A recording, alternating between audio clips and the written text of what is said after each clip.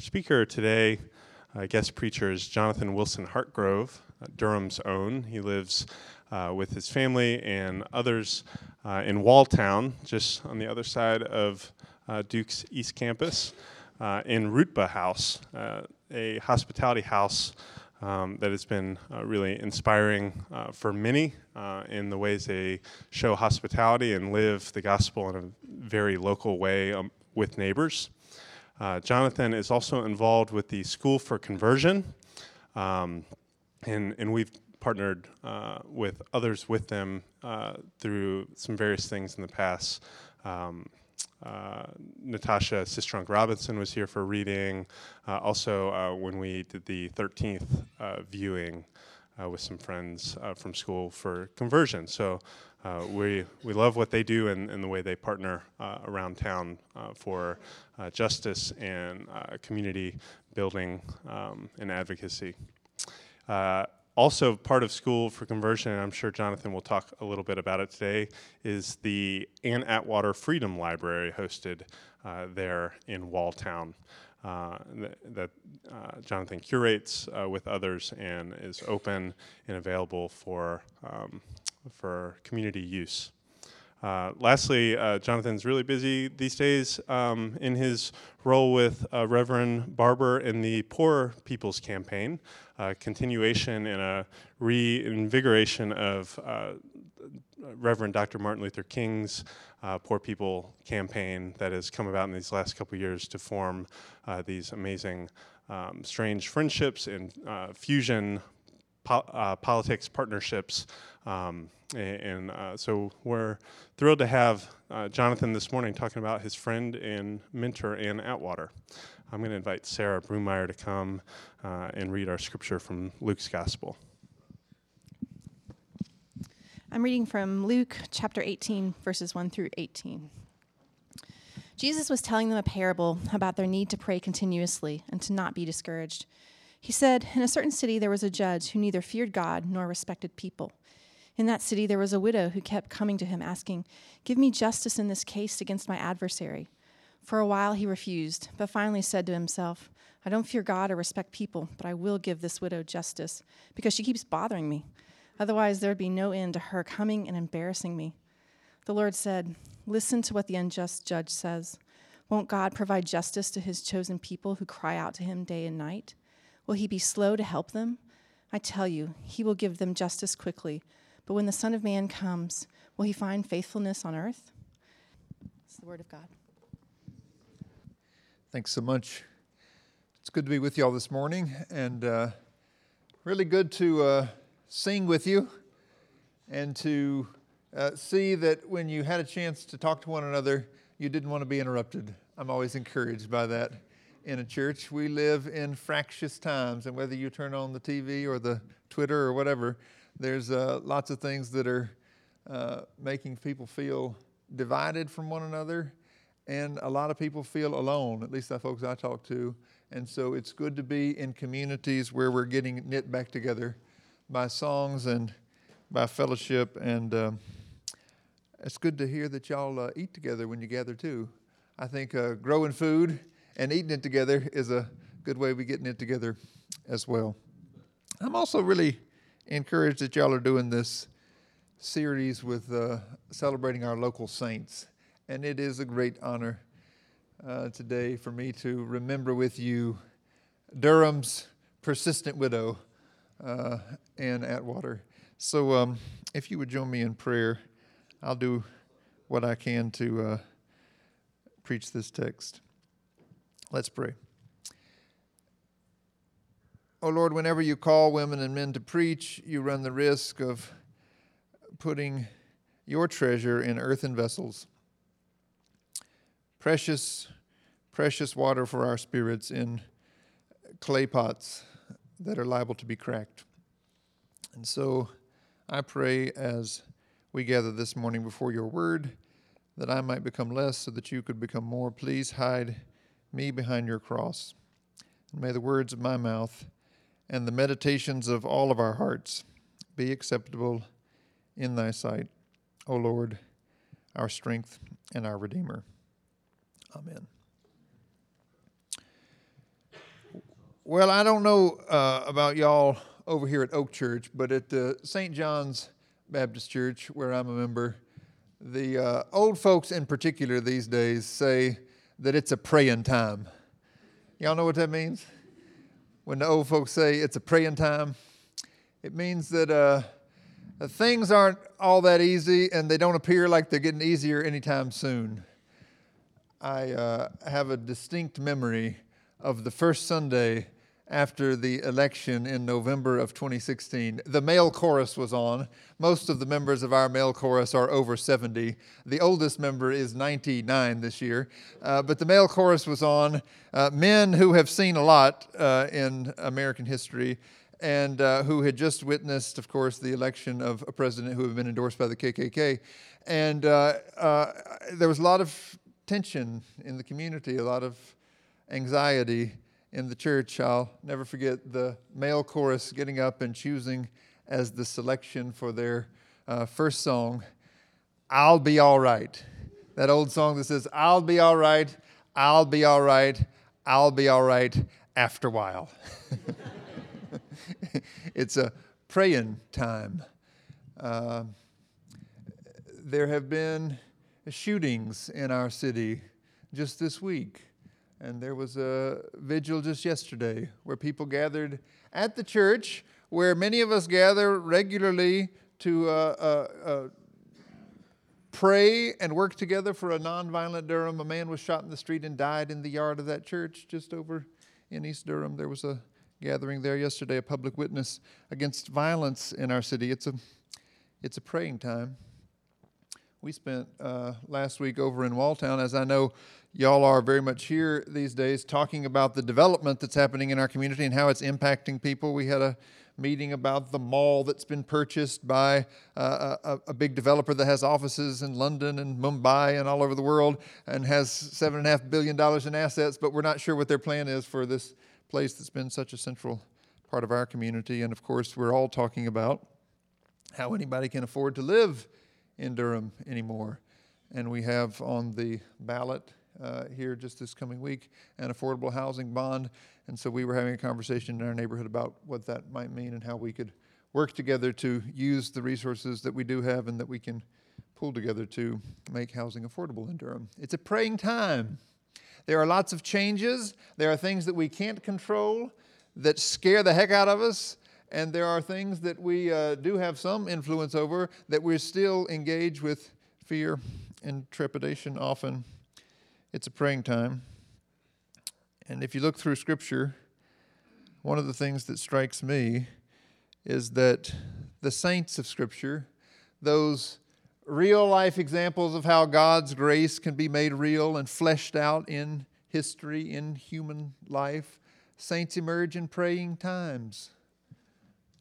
Moses is drawn up out of the river when the babies are getting slaughtered in Egypt and is called to lead God's people in a praying time if there ever was one. Queen Esther, you remember? She's there in the palace of the king in a praying time when a plan is underfoot to have everybody killed. And she says, or her uncle says to her, maybe you've been called for such a time as this. It's a praying time. It's a praying time, of course, when Daniel is living in a kingdom where they rule that his prayers are illegal, and he prays anyway in an act of divine obedience, which we sometimes have to call civil disobedience. Daniel prays and goes into the lion's den to face those powers, those forces of evil that can take our life, and yet to trust that God is powerful enough to meet us in that place. That is the praying time. I was thinking in light of our text this morning, Luke says that Jesus told this parable of the persistent widow because he wanted us to always pray and not to faint. Thessalonians says it like this, that we ought to pray without ceasing. That in a sense, the call of Scripture is always that we are living in a praying time. And I was thinking about the witness of those desert mothers and fathers who went out into the Egyptian and Syrian deserts at another praying time, at a time when a powerful world leader, in fact, the leader of the largest world power on the globe at that time, had a victory that was unanticipated. This was a long time ago, not recently, but a victory that was unanticipated, and he and others attributed that victory to God. And in that moment, what happened was people who were living in a praying time, who were seeing all kinds of injustice and oppression, Christians had to deal with the double burden of that injustice being committed in their name. It was a praying time. Now again, I'm talking about the 4th century. About the 4th century, when Constantine was the emperor and had the victory at the Milvian Bridge, and when Constantine began to offer favors to the church, and people began to pray and to celebrate Constantine as a great Christian leader. And there were, in that praying time, people who went out into the deserts. They said to dedicate themselves to prayer. It's a fascinating tradition, the tradition of the desert mothers and fathers. Their wisdom, their sayings are recorded and passed down to us, and within them we find this fascinating account of what it means to be conduits of God's grace in a praying time. There's one story I love about somebody who went out to Abba Joseph. He was one of these desert fathers who had been out there for a while. He had become a master of this tradition of praying, devoting one's whole life to prayer. To pray and never give up, as Jesus says. And somebody came out and said, Abba Joseph, I want to dedicate my whole life to prayer. I pray whenever I can. I read the scriptures. I fast 2 days a week. What more can I do, he says to Abba Joseph, in order to pursue God? And the story says that Joseph stood up and stretched his hands to the heavens. And as the disciple who had come to question him witnessed it, all 10 of his fingers were on fire. And Abba Joseph said, if you want, you can become all flame. I don't know what that means. But I think the story is preserved because at the heart of this tradition, there is this sense of mystery, right? This incredible mystery that there is a possibility, there's something that God makes possible that we don't understand, right? That if you want to, you can turn into a fire. Like that burning bush that Moses stumbles on in the desert. I mean, what is it? Who knows? God just says, take off your feet. You're standing on holy ground. There's that mystery. And yet in the midst of the mystery that I think these saints discovered in the desert, there's also an incredible pragmatism. So there's this other story about one of these disciples who comes out to the desert father and he says to him,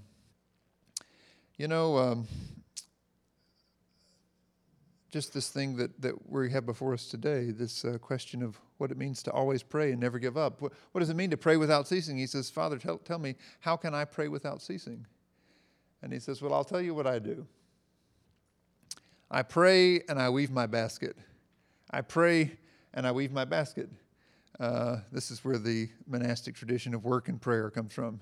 While I say my prayers, I can center myself in prayer, and I learn to pray while I work. And he said, but I was long troubled because I didn't know how I could pray when I slept. And then I realized that if I pray and weave my basket, then when I sell my basket at the market, I can give that money to the poor.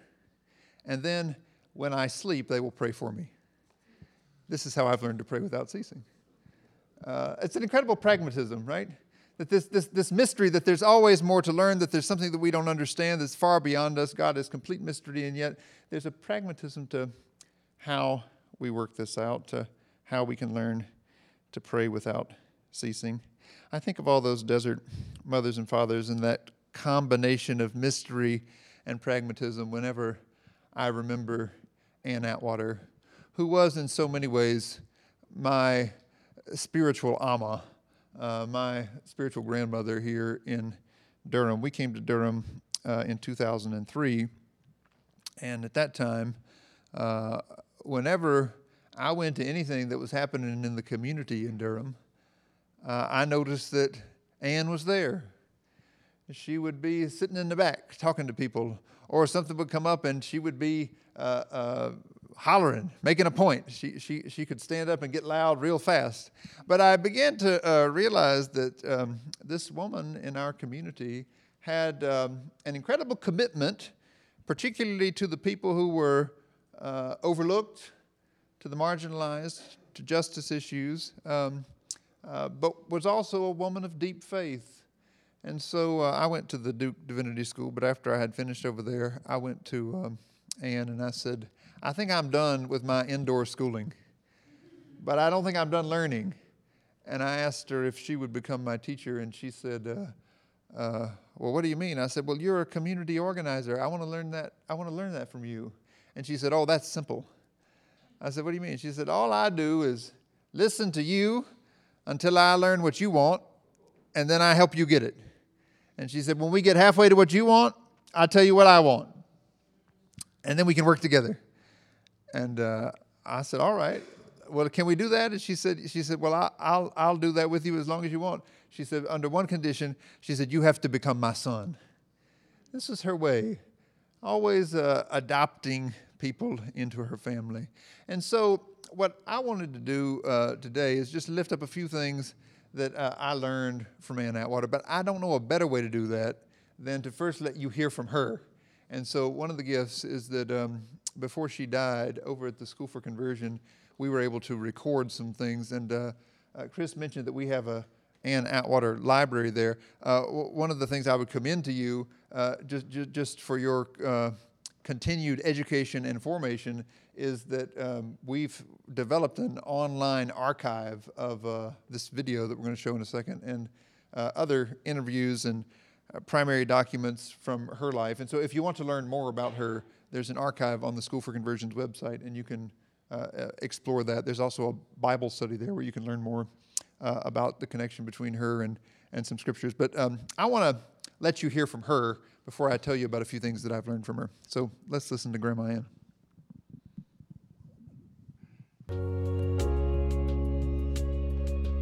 Well, see, there was a lot of people, poor-income black folks, that was afraid to speak up for themselves. And after my learning how to talk, organize, I went out and started dragging them out, making them talk for themselves. And anytime they having a problem, I'd always go with them to support them, but I'd make them talk first for themselves. And when they found out that, and this was back in '64, and they have not stopped calling me as of yet about help. Somebody's up called me this morning, wanted to know what services did my church give and what services do I give. And I told them I just lend whatever God give me to give out. God gave me, number one, the gift to reach out and touch. And when I feel that somebody called me for some help, God wants me to go on record as saying, I tried. All I had was God holding my back, and that's it. I had to wait. I had to really put out there on faith. Then, sure enough. Has he still got your back? He still got my back. And he always will have it, as long as I keep trusting in him. But you can't sell love. No, I'm not going to sell out. They said I had, but I am not. Somebody said you sold out? Yeah, they said I sold out because I work with a Klansman. And I work with a Klansman, and he changed from a Klansman to a Christian. And they said I had sold out. Said he was a nigger lover. And we was chosen to be co-chairs to integrate the school system peacefully. CP was the head of the Klan, and so I was just an activist with a loud mouth. What's CP? What's the It's his Claiborne Ellis. That's his name, Claiborne Paul Ellis, and we called him CP. And he was walking around, and he didn't want it. He didn't want that.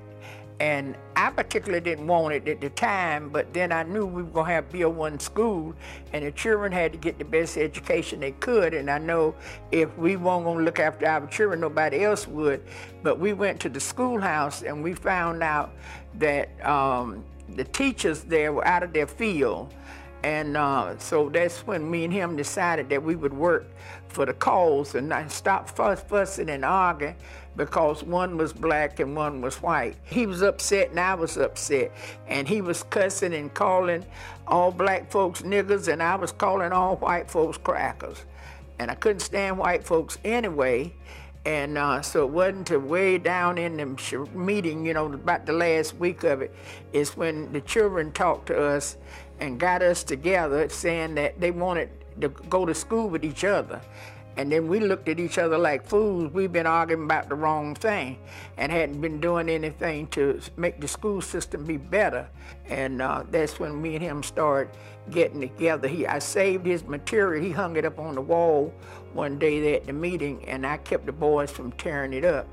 And so he decided that I want as bad. He said, "You ain't as bad as I thought you was." And he started talking to me, and we started talking back. We went in the office and cried because we were doing things the wrong way, and just because one was black and one was white.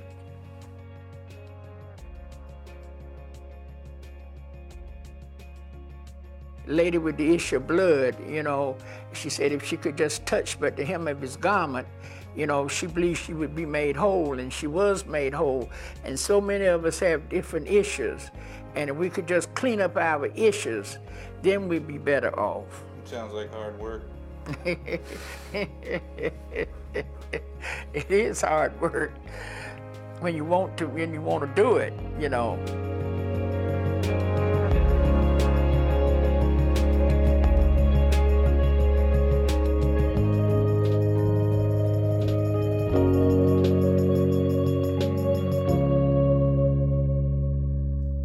What is that up there?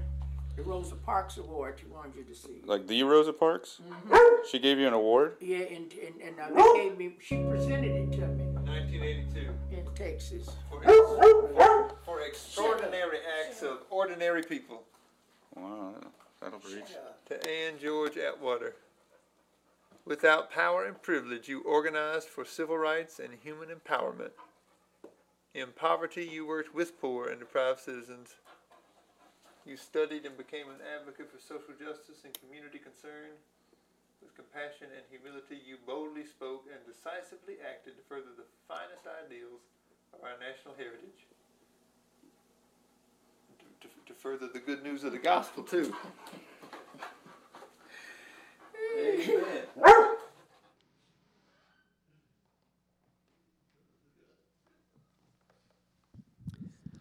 So Jesus says there was this judge who didn't honor God or people. But there was a persistent widow who kept coming and asking for what she needed. And in my experience, Ann Atwater was the most persistent widow I ever met. Didn't care whether the judge or the mayor or the governor or the president or whoever it was claimed to love God or people or anything else. She just knew what was right, and she knew what people needed. And the first thing I want to celebrate about how God's grace was evident in her, and what I feel like I learned from her, is that somehow in our discipleship, somehow in our formation in the way of Jesus, we have to come to feel the needs of people who aren't like us, people who aren't in the same. I mean, all of us feel our own needs, right? When you're hungry, you eat, or you hope you can. When you're thirsty, you want to get something to drink. And we learn to meet our needs. This is a basic part of human development, but I think a basic part of our spiritual development is learning to somehow feel the needs of others as something that we must be involved in. That's the way it was for Ann. I realized getting to know her that I had had a kind of a spiritual malformation. I hadn't learned to feel, at least not in the way that she did, to feel that when somebody doesn't have what they need, you have to do something. She said there in the video, she often said it, God gave me the gift to reach out and touch. By that, I think she meant that she, in community, she could she could feel the people that she was connected to, and she could feel the way that she was inextricably bound up with them. One morning, I went to her house. It was 10 or 11 in the morning, and this is when she was bedridden and had to stay at home. She had been a goer and a doer all her life, and here she was stuck at home, sick at the end of her life in her bed. But I remember this morning I got there. She was just finishing a phone call. She hung up. I said, turn that phone over. It tells you how many calls you get a day. I said, how many calls have you already gotten this morning? She looked at it and she said, oh my, I didn't realize it. There's 43 calls on there. To the end of her days, she worked that phone from her bedroom, like she was saying at the beginning there, getting calls from people who needed something and calling and just demanding that whoever could do something to meet the needs. I think that connection to people and to the needs of other people is a part of God's real grace in her life. And I think it's connected to this second thing I was thinking about, the way in which she had a faith in God's economy that was complete. That is, she believed what Gandhi said, that God had made enough for everyone's need, even if not for everyone's greed. The problem was not that there wasn't enough stuff. The problem was that the people who had the stuff weren't connected to the people that needed it. And so she was going to make sure they got connected. And she believed that there would always be more, so you could give away whatever you had. I remember one time, she thought this was the funniest thing. She told me about it, and we just laughed and laughed. Brown University had invited her up to talk. And so she got on the airplane, and she flew up to Brown University, and she loved to talk to people. She told the story that she told there about her friendship with C.P. Ellis, the story that was made into the movie some of you may have seen called The Best of Enemies. She told that story. She told other stories about her organizing. She had a good old time.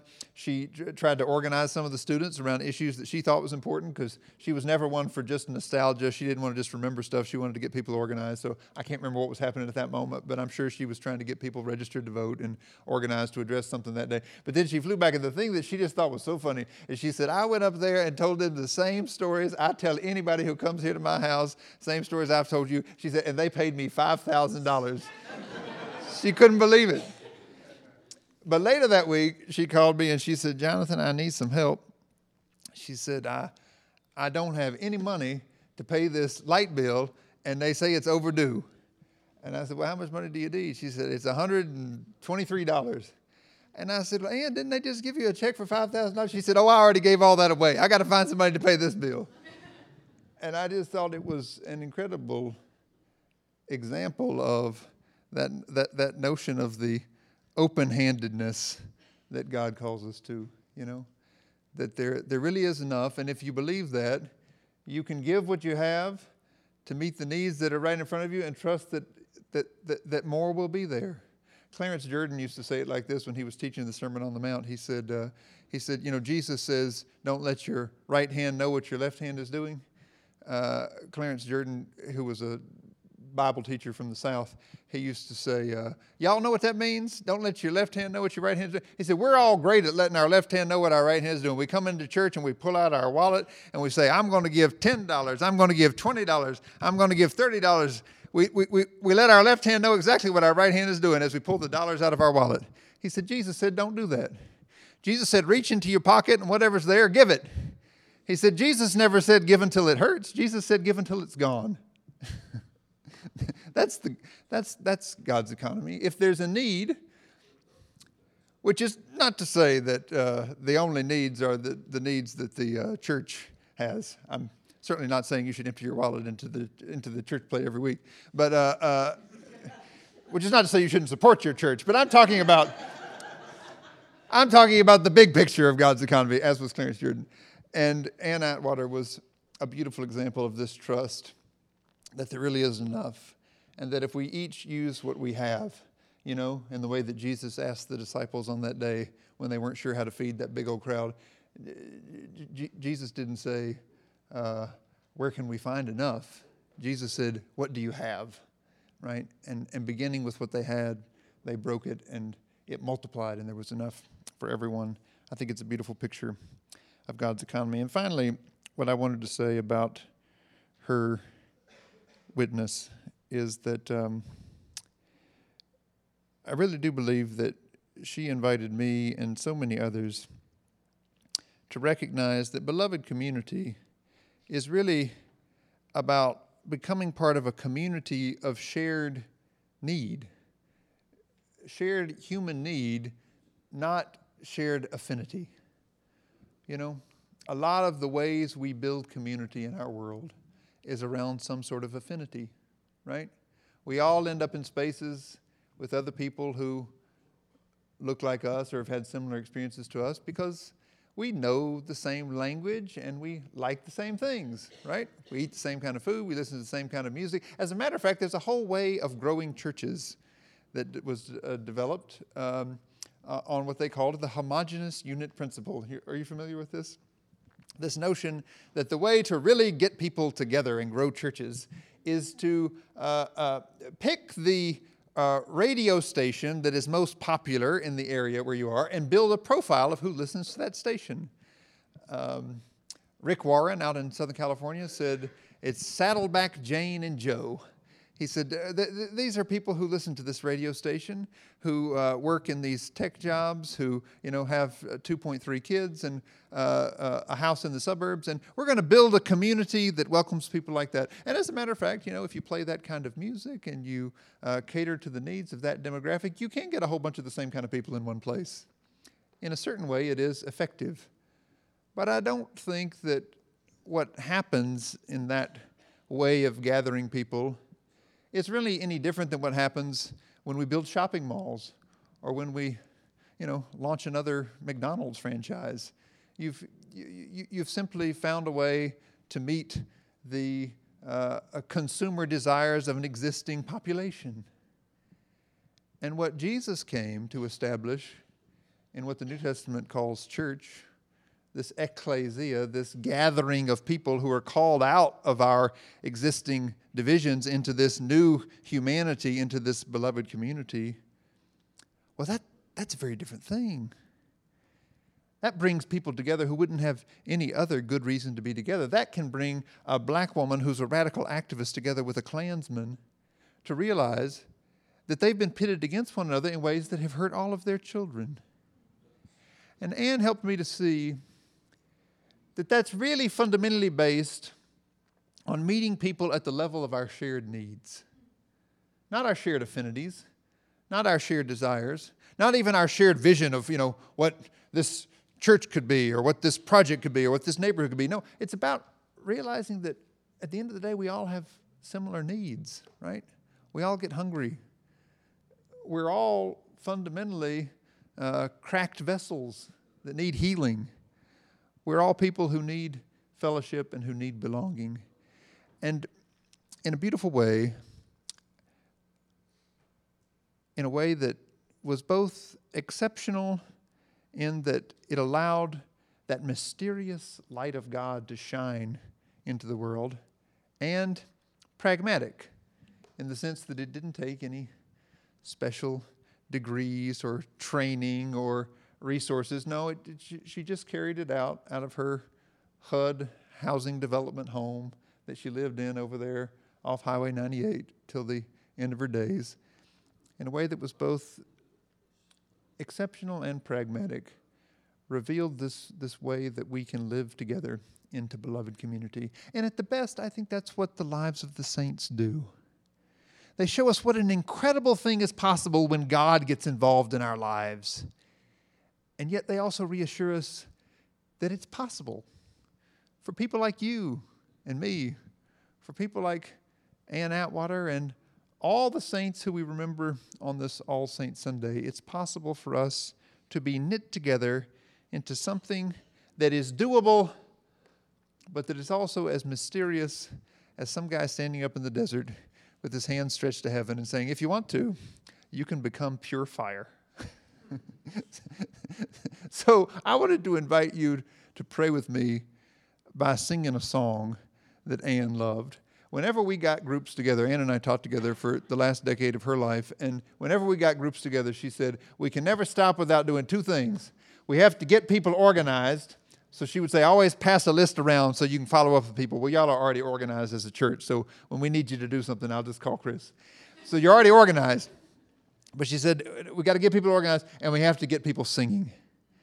Because as Bernice Johnson Reagan said, the point of the song is to get us to the singing, and the point of the singing is to make us into a community. And so she was always teaching us songs that help us do that. These songs work better if you stand up, because they're songs you sing with your whole body. This is one you've heard before.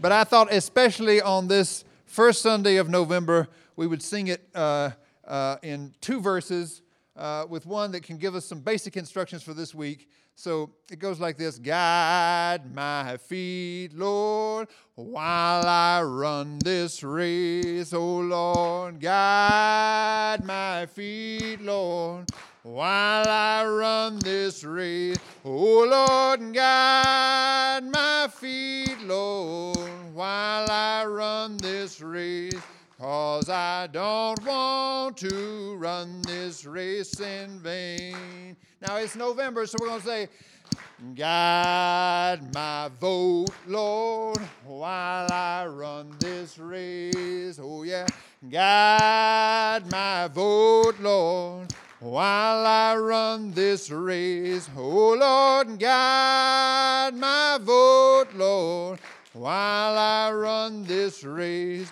'cause I don't want to run this race in vain, race in vain. Amen. Y'all pretty good at that. Bless you.